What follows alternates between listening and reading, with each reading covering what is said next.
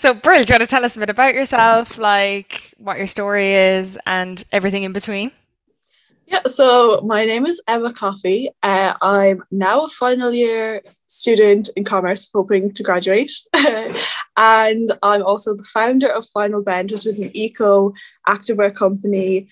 Our whole thing is that we have colourful but affordable sportswear for people who want to support eco companies but then don't really have the budget, because it is kind of this choice that has been pushed back onto consumers, that you have to be super conscious about your buying, but obviously eco conscious clothing companies are often really expensive, so we kind of do things that way, where we're affordable and we're eco and we sell funky sportswear. And then I'm also the co-founder of UGC.ie, which is this authentic marketing company where we pair up creators who are actually just real people with companies, and we essentially make videos of the company's products in use by real people. Um, that's the fast version of me, anyway.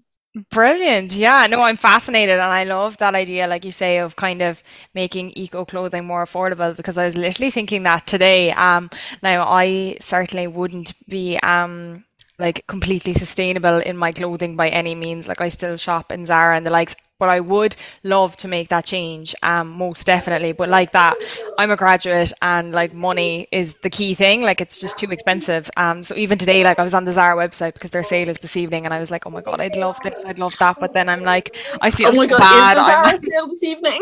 yeah, I know, and I feel so bad because I love their clothes, but I'm like, at the same time, you kind of see the way the environment's going, and it gives me, like, personally, it actually gives me a bit of anxiety. Not that I'm doing that much about it, but at the same time, I'm like, I would love to be doing more in my choices and stuff. Yeah, so that's the issue, I think, at the center of the whole fast fashion like debate, really, is that yes, everyone in theory wants to be a better consumer. However, the cards are stacked against us, because what's affordable to us is Shein, is Zara, is H&M, and what's not affordable for the average person is going into Brian Thomas and being like, okay, let me buy my vests, like. Yeah. So that's the issue, like, at the heart of it is that it's often not a choice that you're making to be not sustainable. It's that you're making a sustainable choice for your budget, which could be Zara and it could be Shein, and it often is. Like, even Zara these days has gotten really expensive. Like, you're paying €50 for a dress where maybe 3 years ago you're paying like 20 to €30. And I feel like across the board, it's not like wages have gone up to match that. So again, like, the customers still feel the pinch, which is just really unfortunate. And like, again, just to my point, the odds are stacked against us. So I suppose at Final Bend then, like, it was just really about making sure that, as a person who has a limited budget myself, I'm only in, college, similar to like all of my friends. I couldn't justify making clothes that I couldn't afford myself, or similarly, my friends couldn't afford. Um, and like, I often say that sustainability in Final Bend is very holistic, because sustainability should include pricing. Your price should be a sustainable price for your customer's budget, and it's not sustainable if you're asking someone to pay like €150 for a pair of leggings, because that's not sustainable for them. So I think that was always my approach. And then I'm in the position where I am both the consumer and the business owner, so I can make those choices in line with what I would like to be doing as a customer. And that is essentially not having to make the choice. Like, I don't want to have the onus be on me to be super conscious and save the world. It's such a nice idea that you could make those choices, but essentially, like, at the end of the day, it's the businesses that have to implement more eco practices in order to make a bigger impact. Totally, yeah, I totally agree because it's like you say. I remember one day, I'll never forget it, and I was wearing something and it was from Shein, and someone was like, "Oh, where do you get it from?" And like, I'm just somewhat embarrassed. like because obviously there's so many outrageous things said about Shein, and I was just like, oh my god, it's from Shein. I feel so bad, like I shouldn't be promoting this, but like I do really like what I got. I was like, I was so Yeah. shocked by the quality, etc. And then she was like, yeah, she was like, you can feel bad, but realistically, is you not buying Shein going to make any difference on the environment? And I was just like, oh my god, like as in that is just not I what I needed know. to hear. I was like, Yeah, I don't need that's any the more issue. encouragement. I need to believe it's making a difference because otherwise there's no incentive. But it's like you say, it's the big businesses are like, the onus is nearly on them from the perspective that you want the impact, you want there to be an impact. So like you say, it's only kind of in the masses that we can be able to do that then. Yeah, no, 100%.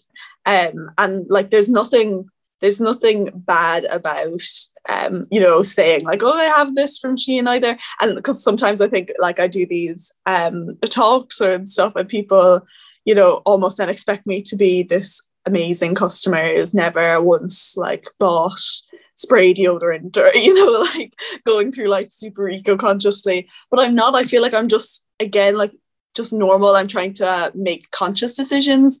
And sometimes, yeah, the conscious decision for you can be the cheaper alternative. And there's nothing wrong with that. And yeah, like that's why, again, it's just more onus should be placed on companies to make sure that their practices are eco and they're not adding unnecessary waste to the environment.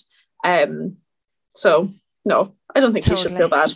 Well, I think like surrounding these conversations, transparency is everything. Like, and at the end of Yeah. the day, it's like you say, I don't think anyone who has an eco brand can turn around and be like, I'm perfect in all these areas, X, Y, Z. Because like, I think even myself, there was something I learned massively in terms of like, being environmentally conscious for businesses like is it's not a matter of turning around tomorrow and being like I want to be more environmentally conscious. I'm going to start using like better materials because like there's actually so many facets to it, and I think that's what I like things I would never have even considered before are like such having such a big impact in the environment in terms of like how are your materials being shipped, like what packaging are they using, are they packaged as they come into your warehouse, like things like that, that would kind of never cross your mind but equally make a difference in the environment, I suppose. So there's a lot to consider like when you are kind of aiming for your brand to go in that direction, I suppose. Yeah, so it's really looking at it from that holistic way again. So things to consider are definitely, where is the factory situated, where are the materials coming from? Is it from down the road to that factory or is it from like a continent away? Because a lot of times there's this like big stigma around having your manufacturer be based in China. And I'm fully aware because one of our manufacturers is based in China. And I sometimes feel like a bit bad then when someone asks me, like, where are they made? And I'm like, China. And they're like, oh my God. But it's the difference when where our material composition's from. It's the recycled plastic bottles and recycled nylons. They're sourced down the road from that factory. So, I mean, like, it comes down the road into the factory, gets produced, and like our factory meets the GSR, which is the global recycling certification. So GRC, anyway, one of those. And so they go through rigorous checking and everything. The alternative that I think people often really want to hear is that, oh, this was made and put together in Europe. But the reality of that is that the material was sourced in China, was then sent over to, say, Portugal. It was put together and then it was sent over to you again, which, I mean, like which is worse type thing. And oftentimes the manufacturer in Portugal adds on, you VAT to consider, they'll add on VAT. And there's a lot of other components that go into making that process really expensive. The first one is obviously it gets shipped twice, and there's as you said, there's so many things to consider. Literally down to what material is wrapped in the clothes as it arrives to your house, or how did it get to your house. We opened up a click and collect recently enough because so many of our customers are based literally around us in a little bubble where we always felt like we could frisbee their order out the front of our warehouse and it would arrive into their garden. However, we ship with DPD, so in the afternoon our orders would all be collected, and we thought in our innocence that they were, say if someone bought it in Cork, it was just going from us to that person. But Yeah. no, it goes from us to a depot in Cork. Then that night, a massive articulated lorry will pick up all of the DPD parcels from that depot, bring them up to Athlone, even the ones that are based in Cork. They bring them all the way up to Athlone. They then take them, unload them out of the articulated lorry. They go onto a conveyor belt. They get sorted. Then that same parcel that is meant for just down the road from us will go back onto a van up in Athlone, come all the way back down to that same depot in Cork that night, now marked with, yeah, you've been sorted, you can go out tomorrow. It'll stay in the depot, and then it'll go onto the back of a truck, or sorry, back of a van, realistically, that will then deliver it to that person's house. It happens really quickly, the whole process. So it's something that you don't really consider. Where were you in the last 24 hours, like looking at your little parcel? But it's done 400 kilometers since you've last seen it, even if we just ordered it back here. So it's really crazy when you think about it on that whole level. So we brought in the click and collect so that we could kind of mitigate against that, I suppose.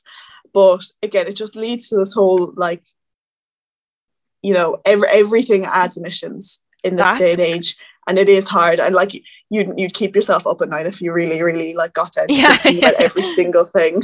I can actually imagine, because like I think it's like you say, there is that expectation out there on businesses, if they're like, you know, saying, if they're kind of mentioning sustainability, talking about it, that like you say, they're going to be perfect. And like, how can a business be perfect when it's like you say, these things are happening that we aren't even aware of? Like, you know what I mean? Like, I'm actually shocked by hearing that story, because like I thought you were literally going to say it's shipped to the depot in Cork, and I was like, oh, that's bad enough, seeing as like, you know, and then you're like, it's off to Athlone. Off like, to Athlone, yeah. Shit. Same with On Post, actually. Same with On Post. It's really crazy. Like, you could put an air tag in it, and all of a sudden at like 12 o'clock midnight tonight, our packages are all pinging up in Athlone, you know, which is, it's weird. Like, that's absolutely crazy. And like, out of interest then, I suppose, how have you approached sustainability within your business? I mean, like you say, kind of like things like that. I mean, I'm sure it's not a matter of like, oh shit, our packages are off to Athlone, let's set up a kick and collect by tomorrow. You know, like there's obviously processes involved, and like you say, there's kind of like opportunity cost to consider. In certain areas, like you kind of gave the example of your manufacture and stuff and the materials, but like, how have you, I suppose, gone about the whole area of sustainability? Because it is so topical at the minute. And I'm actually fascinated that your business is interested in that, because that wasn't really the reason I had you on. But like, now that you're talking about it, I'm like, that's fascinating to me, because I actually did want to get a sustainability guest on. Because like that, I think people are unaware. And once you start having the conversations, hopefully we can make some bit of a difference, and make people a bit more aware and kind of give them information and insight. And actually at the minute, kind of with the area that I work on, accounting, there's a lot of kind of standards and stuff coming in next year, particularly around the environment, which is great. It's all going in the right direction. But sorry, I kind of went off on a tangent there. How is your business kind of implementing sustainability and kind of keeping on top of it as well, or kind of pivoting as you go? Yeah, so the first pivot that we made was around 2020, and it was the material, because for me that was the most tangible thing that I could think of. Obviously it's integral to the business, like what is your clothes made of. So an easy switch that we were able to do, well, I say easy, like it took a year and a half, but it was change out the material components. Now I'm lucky in that the main component of sportswear is polyester or nylon with elastane added, which is just stretch. So if you think of your running tops that are kind of loose and flowy, they're going to have something with nylon in it. And if you think of your leggings, they are probably polyester. They could be polyester nylon if they're super buttery and like smooth feeling. So what I was able to do is to find material compositions that were made from recycled plastic bottles that was spun into polyester, because that's what it is. It's just plastic. Polyester is plastic.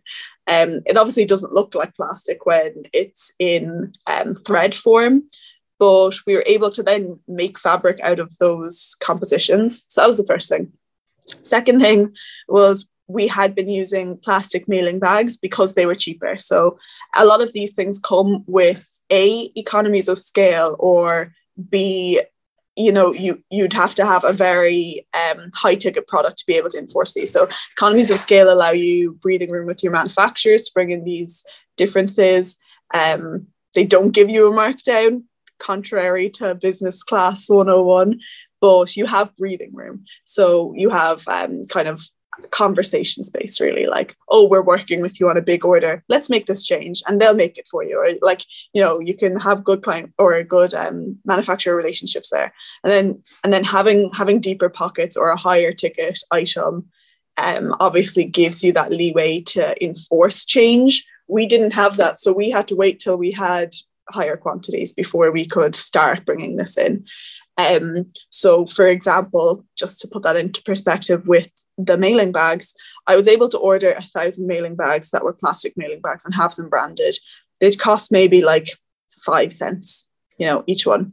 And when I made the change over to recycled paper and recyclable mailing bags that were, they look like the Zara ones. Our ones look like the Zara ones now. They're just brown paper, but they have our branding on them and everything. I had to order 10,000. So you can see the disparity there between a small quantity order that's maybe less eco, and then making a conscious effort. Okay, we're going to do this. It's going to cost us more. We'll buy more. We'll just commit to this. So that's what we did.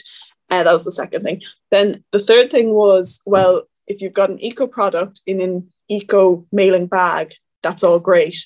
But oftentimes the eco product comes in a plastic bag inside of your mailing bag, just those like throwaway plastic bags that come in every online order.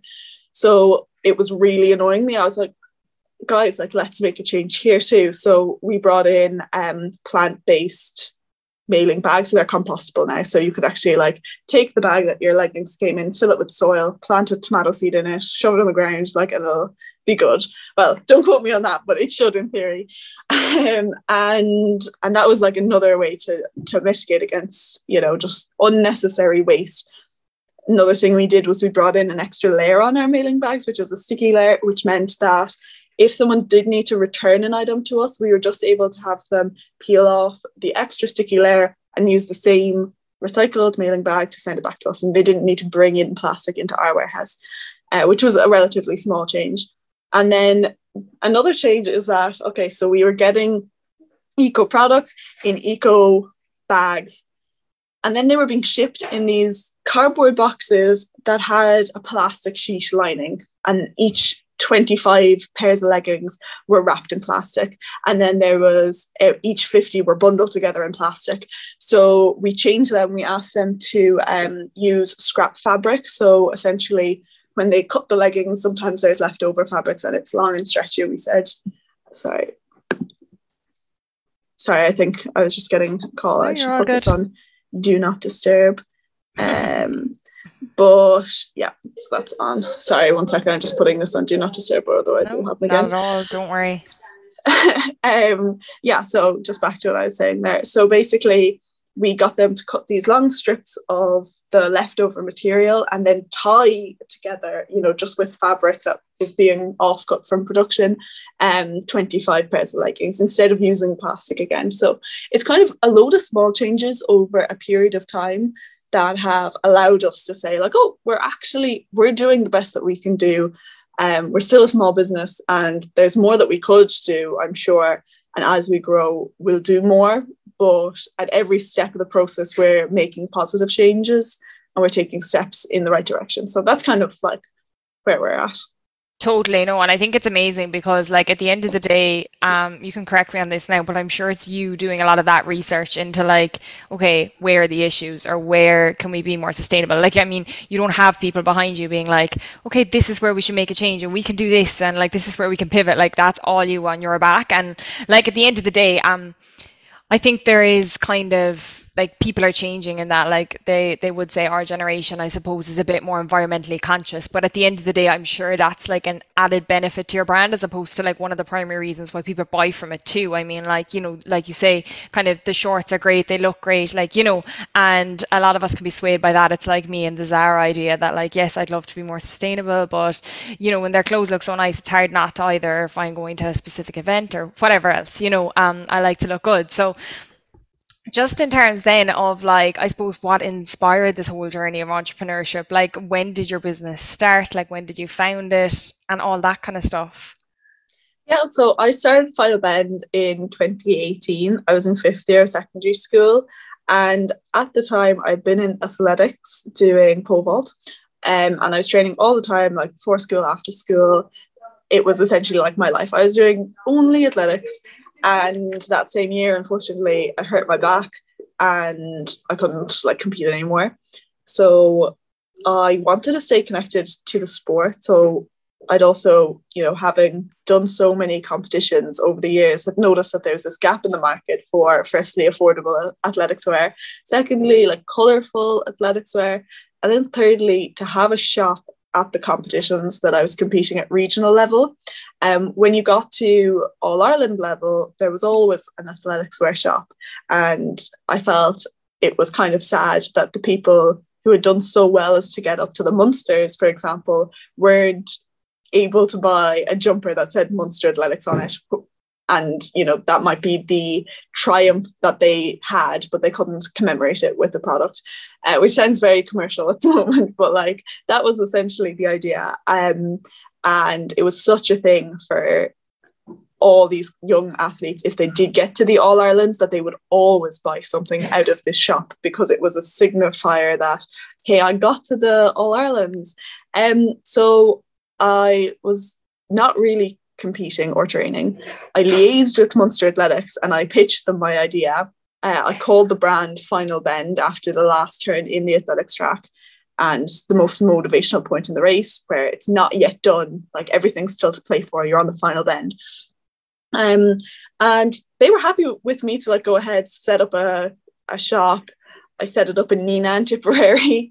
Didn't really know what I was doing, but the brand grew from there. So it grew really into a niche athletics wear brand up until 2020, when COVID hit. And when COVID hit, my main target customer, who was the bystander at these athletics events, did not exist anymore because the events did not exist anymore. So I had to get creative and it was either adapt or die, so to speak. So I looked to go online and we had a website. However, we weren't well known at all. We like barely had social media. We were really just this kind of entity that existed only in that one space. So when I decided to try the online thing and try e-commerce, I had no marketing budget.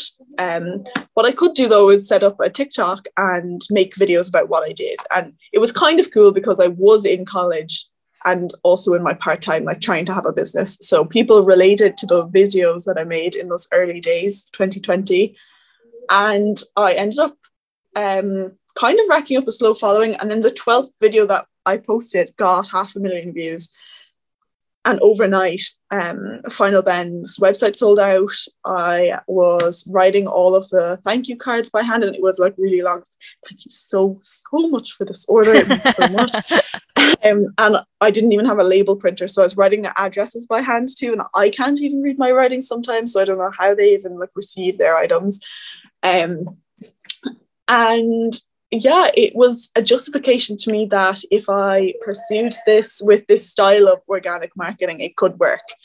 And it did. It really worked from that time. So it was probably June of 2020 till year end. We grew exponentially. So I probably made like 10 online sales up to that point in that year. And I was doing like 80 sales a day then the rest of the year. It was insane. Shit. So hard to keep up with, but I moved the business then out of my bedroom and into the pantry.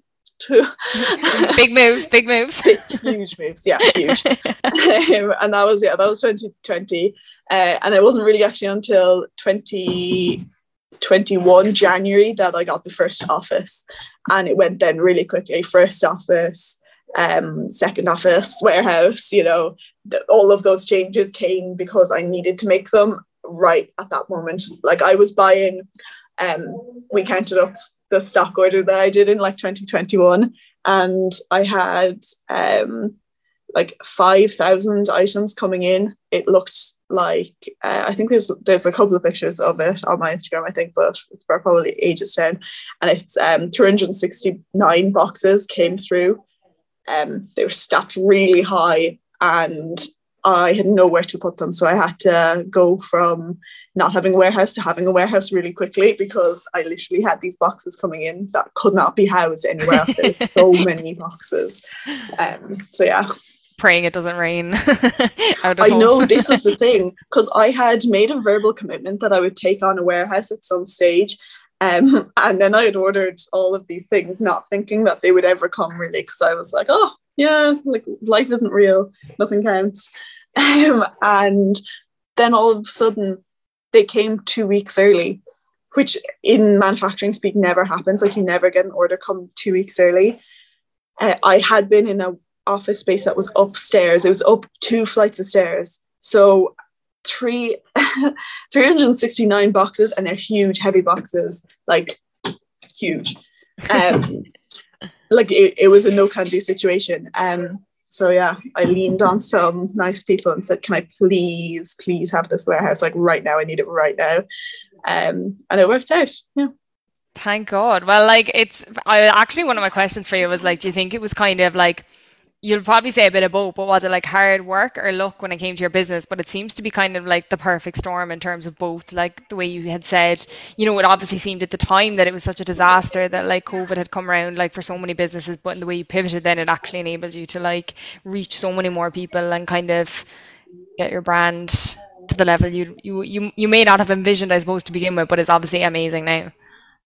Yeah, because you never want to say that COVID was a good thing, because it Yeah, wasn't a good thing. totally. However, it facilitated me to work around what would have been obstacles in another like time. So college, obviously, I wouldn't be able to work full time throughout the day if I was enrolled in college, as we know college to be, which is lectures during the day.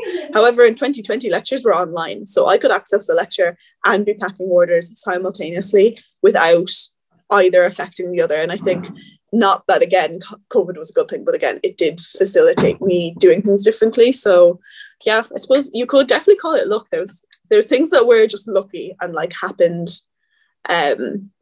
like to benefit Final Bend, but at the same time, if you went back and I was in college, like I don't know if things would have progressed the same way. Who's to say?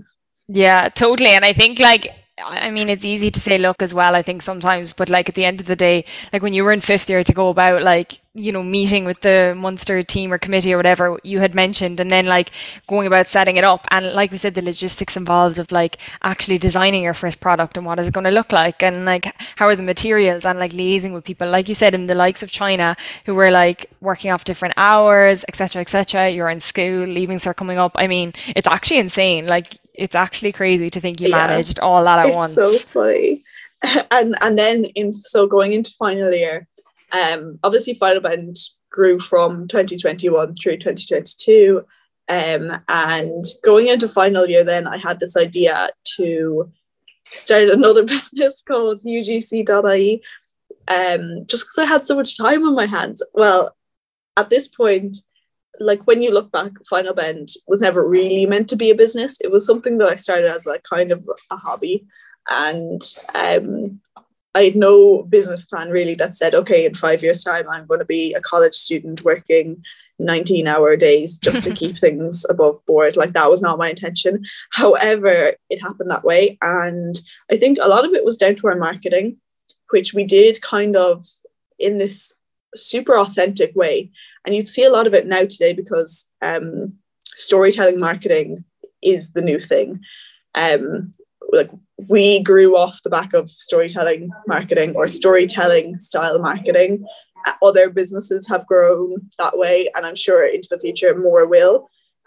However, just because we did all of this at a €0 client or customer acquisition cost, which is unheard of in the industry. Like, we acquired like 20,000 customers that way with spending nothing in marketing. Like, that's bizarre. I realized that I probably had a skill set that was suited to marketing and that I could help other businesses with. So I pitched the idea to start UGC.ie to my sister, who's a medical student in UCC. So equally, she has loads of time. And we set about making this network of real people who were able to make product and news videos for brands. And it started just this year with Final Bend being one of the clients and one other company. And then in January we had 2. In February, we had 15 clients. In March, it's like, what comes next? March, we had 50. And it's just grown really crazily at a crazy rate, but it's really fun and really cool. And now we have 2 companies that work out of the same space with kind of the same team. And it's really exciting. That's the new thing. Yeah. It sounds, yeah, it's great. I love how different it is as well. Like it's cool that you kind of, like you said, are kind of using all your skill sets. Like the first one kind of incorporated the fact like you were so into athletics to begin with, like that's how the idea originated. And then this one is so different. Yet I can imagine you kind of learned a bit in college and stuff surrounding marketing and stuff, which definitely like helped in that area.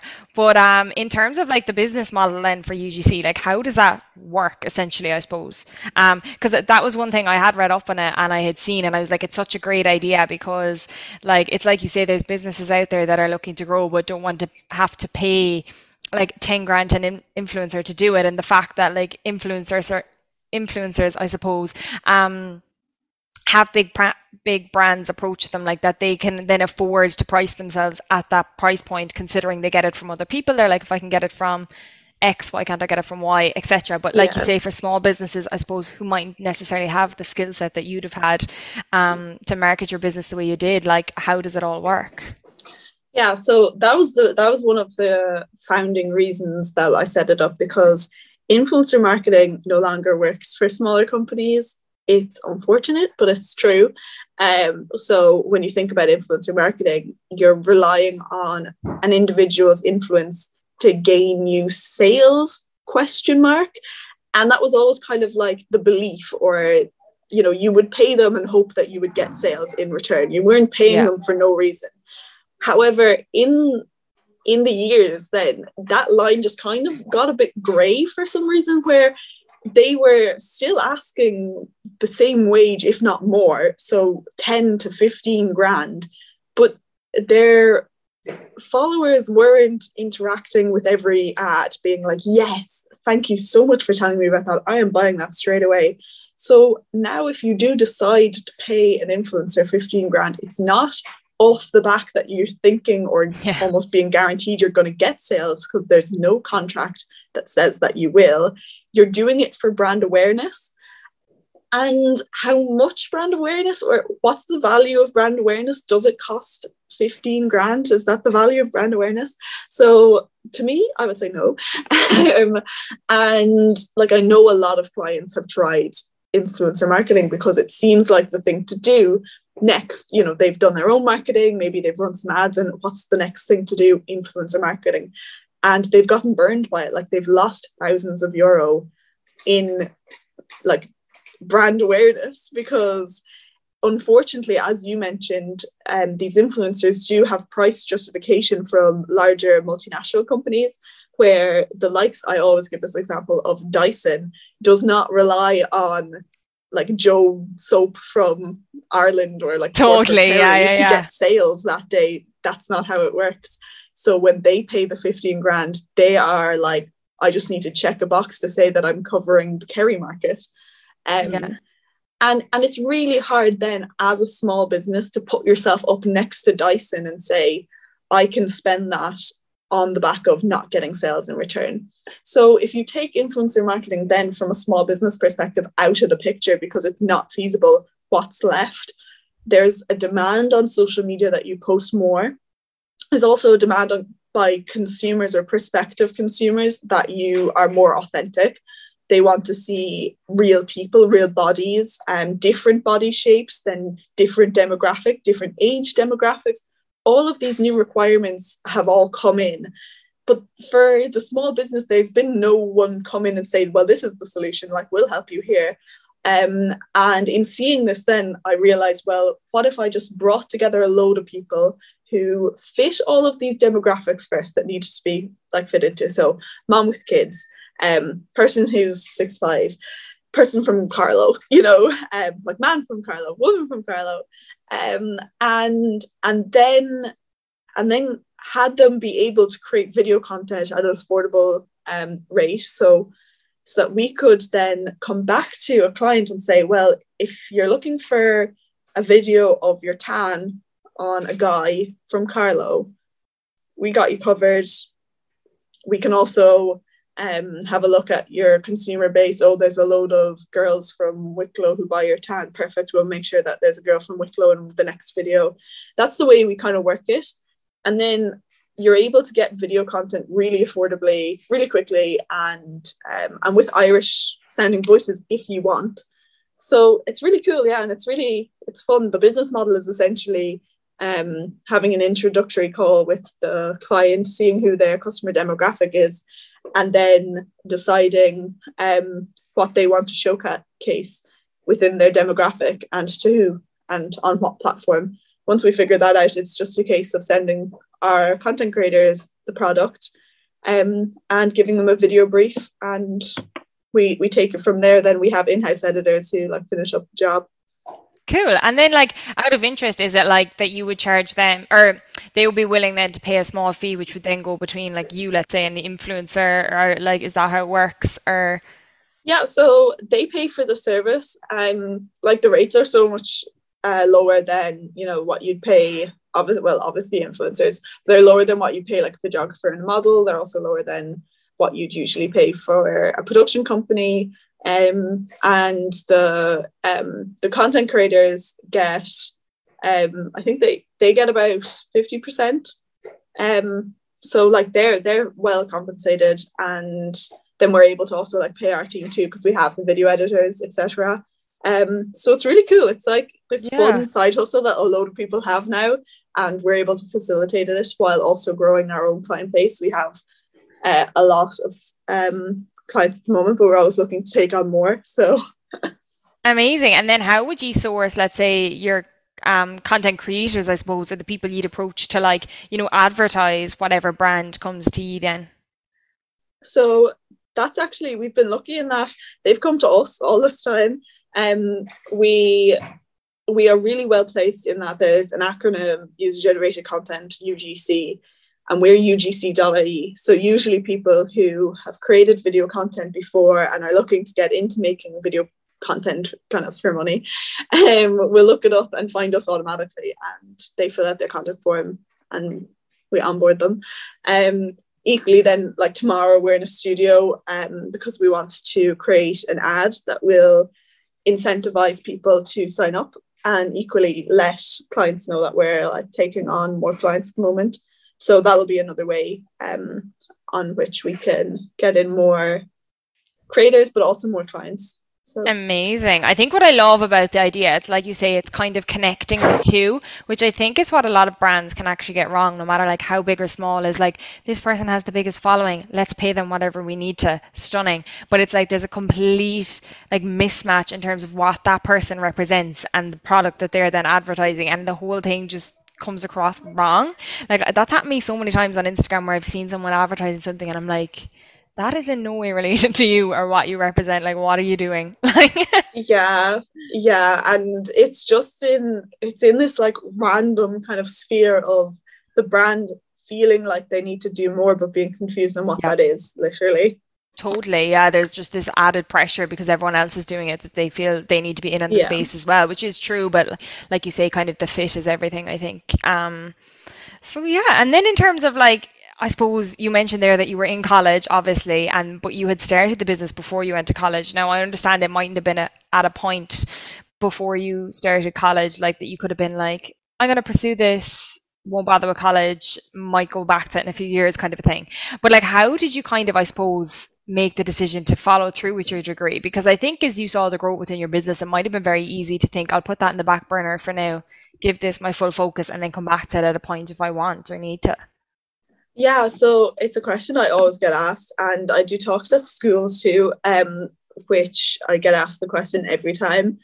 Unfortunately, there's a stigma that, and it's not just in Ireland, it's actually, I think, quite general, a general stigma that in order to have a successful business as a young person, it is only successful if it facilitated you dropping out of college or you not doing college or you dropping out of high school.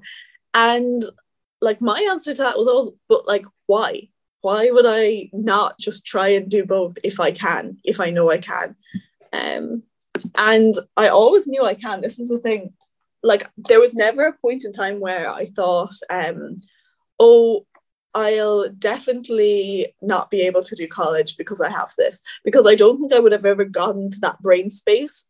It was always a side hustle when I was in secondary school. So when I transitioned into wanting to go to college, and I'd always known I was going to go to college, there was never a point where I said, that won't be able to happen because I have a business. It was always, it'll be cool when I'm in college that I'll also have a business. So I think it's really just more about the mindset of like wanting to still actually pursue education and like feeling the need for it. There's so many things where if I hadn't done a degree, I fully just wouldn't have known how to like do something. Like, for example, I only ever had one proper job, and I was there for like a month, and it was literally a server in a waitressing job in Cork. I never had a proper boss. Like, yes, I had a boss for a month, but how would I know about like, you know, something small like how would I know how to do that if I hadn't given myself the opportunity to learn in college? And that's literally what the degree is there to teach you. Similar accounting is the same, and these are really integral parts of running a business. Obviously, accounting is so important. Wouldn't have known how to do that if I didn't go to college. So yeah, so I think my answer to that is always, well, like why would you cut yourself off from the ability to grow your information base and your knowledge base on a topic that is going to directly help you? So 100%. And I think like people can be so quick. I feel like you're so right in what you're saying, that there's this narrative out there. You kind of look at like Stephen Bartlett, or like you look at, Ben Francis from Gymshark, and you're like, oh, like they left college. That's what I need to do. College is a waste of yeah, time. I learn all my lessons in the real world. Like there's very yeah, much that narrative out there, I find, and like it can be quite toxic, I find, in a sense. Like 100%, if that's their story, like go and tell it 100%. But like the younger people then who are listening to that and thinking, that's what I need to do now. That's how I'm going to be yeah, successful at life. And like, it's like you say, you actually do learn a lot within those degrees. And I'm the exact same. Like I did business in UL, and like I would 100% say I learned a lot from it. And like a lot of what I learned in it kind of inspired me to go on different paths on my journey and bring me in different places that I mightn't necessarily have like ever considered had I not done it. yeah, It's like you say, everything is kind of an area in and of itself, particularly when it comes to business, that you need to be aware of. yeah. My main like thing I think that stands out to me on that whole topic of college dropouts being super successful is that you only ever hear about the successful college dropouts, of which you only ever hear a few. Like just there, you mentioned a handful, which I would argue are the handful that exist. Yeah. Maybe, sorry, I think that was connecting to my earpods. Maybe like we could add in, obviously Mark Zuckerberg, huge advocate for it there. But other than that, like the success stories are success stories. They are the 1% that did not go to college or say dropped out when they saw a different opportunity and were able to make something really good about it. What you don't hear is the other percentage of people who would have loved to go to college, but probably, like there was a reason that they couldn't. Maybe it was a financial reason or there was a barrier. And then you just don't hear those stories of their success. And it is sad, but unfortunately, there's a portion of people who probably would have loved to go to college, but again, like there was a barrier to them going to college. And maybe then they did create a business and it was successful. However, there's also so many people who went to college and have amazing, successful businesses that no one really talks about. I think the cool part is that I just happened to do it when I was in college, which is a bit different. But yeah. Yeah, definitely, very much so. And then going forward, do you think like do you have a plan? I know there's nothing worse when you're in fourth year and people are like, do you have a plan? Because I remember me and my friends used to be allergic when people would ask us, we'd be like, no, like we don't have to have life figured out now, go away. I know, it's so scary. Yeah. Because no, the answer is absolutely not. I feel like I've gone through my life at a very accelerated pace because at this point now I feel like I'm overdue a midlife crisis. So I'm going to have one this summer. I'd say realistically, it's going to be up in the air for a while because definitely up until this point, I always had two things going on. I was always doing education with having a business. So I was always super busy. The idea that next year I will only be doing having a business is sickening. I think that's why subconsciously I started a second business because I'm just the type of person who cannot sit still. So it'll be interesting to be able to grow both of them. I wouldn't say without having to do college because as I said before, like I did college a very weird way where I did it like in the nighttime. So, and I'm really good at cramming. So, so I don't think it impacted like me going to work that much. But yeah, I think next year, realistically, I'll probably be in Dublin, trying to grow UGC and have a base there. But I'll also equally be down in Cork because at the moment, the working plan is split my time between both of them, both Final Band and UGC.ie. And also both being in Dublin, being in Cork, it's probably going to make me hate my life a bit.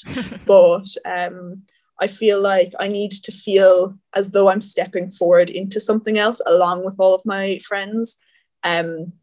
Because if I just stay here and I'm just not doing college anymore, to me, that feels like a step back. So that's what I'm trying to do. Like keep stepping forward, figure it out along the way. Definitely. No, that sounds like a great plan. Well, I think that was kind of like there's like I'm sorry, I keep looking over here because I have so many questions. I was like, I really think No out loud, and worries. I'm like, because nothing's worse whenever I've done podcasts before and I've come off the call and been like, oh my God, I should have asked them this or I should have asked them that, you know. But out of interest, actually, because someone asked me this in terms of like I suppose the world is very different now, the environment's very different now, and I suppose you didn't set out with the intention of becoming an entrepreneur, which I don't know does anyone do. You know, they kind of it seems a lot of people just fall into it, and I think I previously had someone. Anya Kennedy from Smoo Company on my podcast as well. And I think one of her biggest points was that she kind of said it can be lonely, you know, and there are a lot of people who've kind of spoken out about that, how lonesome it can be because you're essentially running your business by yourself. Now, you do say your sister's involved, which is great. And I think Yeah. Anya is actually the same, to be fair. But in terms of like who you surround yourself with, then do you have any like friends who are entrepreneurs, or are you just very much like winging it alone, doing your own thing? Or do you kind of, are there even like resources that you use as an entrepreneur that have been a benefit to you? Yeah. On the am I alone doing it? I think I'm in quite a privileged position where my family have always been super involved. Like, to be fair, I had the business on the kitchen table for a good year and a half there. So like it was forced inclusion. But we also I had to move into the first office during COVID, which the 5 kilometer like guideline or something was in place. This office is really close to my house, is what I'm saying. So we're just down the road. Like oftentimes my friends will just pop in. Most of the time, one of my friends is here, if not another friend. So they're really, really involved. And I think that comes from me having this base. I know Anya's a bit different because she doesn't have that base. She operates with a fulfillment company, which is something that I did not even know existed when I was like setting up a warehouse. But yeah, so in the loneliness space, I haven't felt that just because I'm so surrounded either like by my family or by my friends. Anytime we do pop-ups, like my friends will be there, and our work team is so fun like that. You know, it's not lonely for me. Before it really was, when it was just me doing this, it was like tears to mom every evening. What am I doing? Like, what am I doing? Should I stop? And I think it's a lot of the time it's just naivety and feeling like your own decisions aren't the right ones, because when you're younger you always have had someone telling you if it's right or wrong what you're doing. So say for example in a part-time job, like the decision doesn't fall on your shoulders. If you mess up, it's okay, someone will fix it for you. Whereas what I found the most stirring was that if I messed up, it was me, like it was my shoulders that everything was going to fall on. And equally, the fault would be mine. the consequences would be equally mine to deal with. And I couldn't just like hide away and say, oh, I don't want to deal with it anymore. Like it was kind of my own fault. So I think that was where the loneliness, but for me, it was kind of like fear crept Yeah. in. And then in terms of having a network, I think I'm in a business center. So there's a lot of different businesses around, like it's a warehouse park or business center, whichever. And they've been super helpful. So like there's a network of just people here who are really supportive. We're the only like girl business. Well, actually, no, there's a new clinic that has just opened up. But for a long time, we were the only female business. So we painted the door pink just to make a statement. Make a point. And yeah, the other resources, there are loads. There are loads of resources. I haven't really availed of them because I've been in my college bubble where I had equally loads of resources. Like I was on a Yeah. scholarship program. So I had a lot of resources and help just from that through college. But now that I'm in the real world, I'll actually have to like act like a big girl now and try Start and go using out them. and like, yeah. And out of interest, when you said you did commerce in college, like, do you think you'd always have done that had you not had your business? Like, was it something you were always interested in, or did that kind of arise because of kind of the route you felt you were going down and, like, I suppose the joy you found in your business when you started it? So I actually I did the leaving cert in the hospital. I got really sick like 2 weeks beforehand, and it's not really like I only told the story like twice, and once was yesterday to the Evening Echo, which It's is all funny. coming And out. they just sent me the draft last night, and like they've opened it. The first line is Oh, like literally bang in there with the leaving cert in the hospital. shock But factor. I know, yeah. So anyway, I did the leaving cert in the hospital, and up until that point, I'd really wanted to do law plus business, which is a dual course in the UCC. However, because I did the leaving cert in the hospital, I I didn't have the prep work for that 2 weeks that I really wanted. I was also really sick, so I had like an IV drip hand in one hand, pen in the other. Fuck. Like I was in the hospital, like in the hospital bed, and it was an experience. Like doing leaving cert, it's quite an experience, but I think it just proves that everything happens for a reason. Because I didn't get that course, but I ended up doing fine. I thought I'd have to repeat everything. I did fine. I got commerce, and it was just another like weird situation where commerce ended up being the perfect degree because it was only 12 hours of lectures a week, which is like nothing. So I was totally able to like do my other interests, let's call them, throughout college time. Amazing, brilliant. Well, I think that's kind of like everything. I kind of, again, a few random topics here and there. Like sometimes I have questions written out and I don't even end up asking like five of them because I kind Oh, of no see where worries. the conversation goes. But is there anything else you'd like to add or anything else you'd like to say, like that you think I didn't touch on? I feel like, to be fair, that's probably covered like everything. I could tell you about like my first steps, but they're probably not that interesting.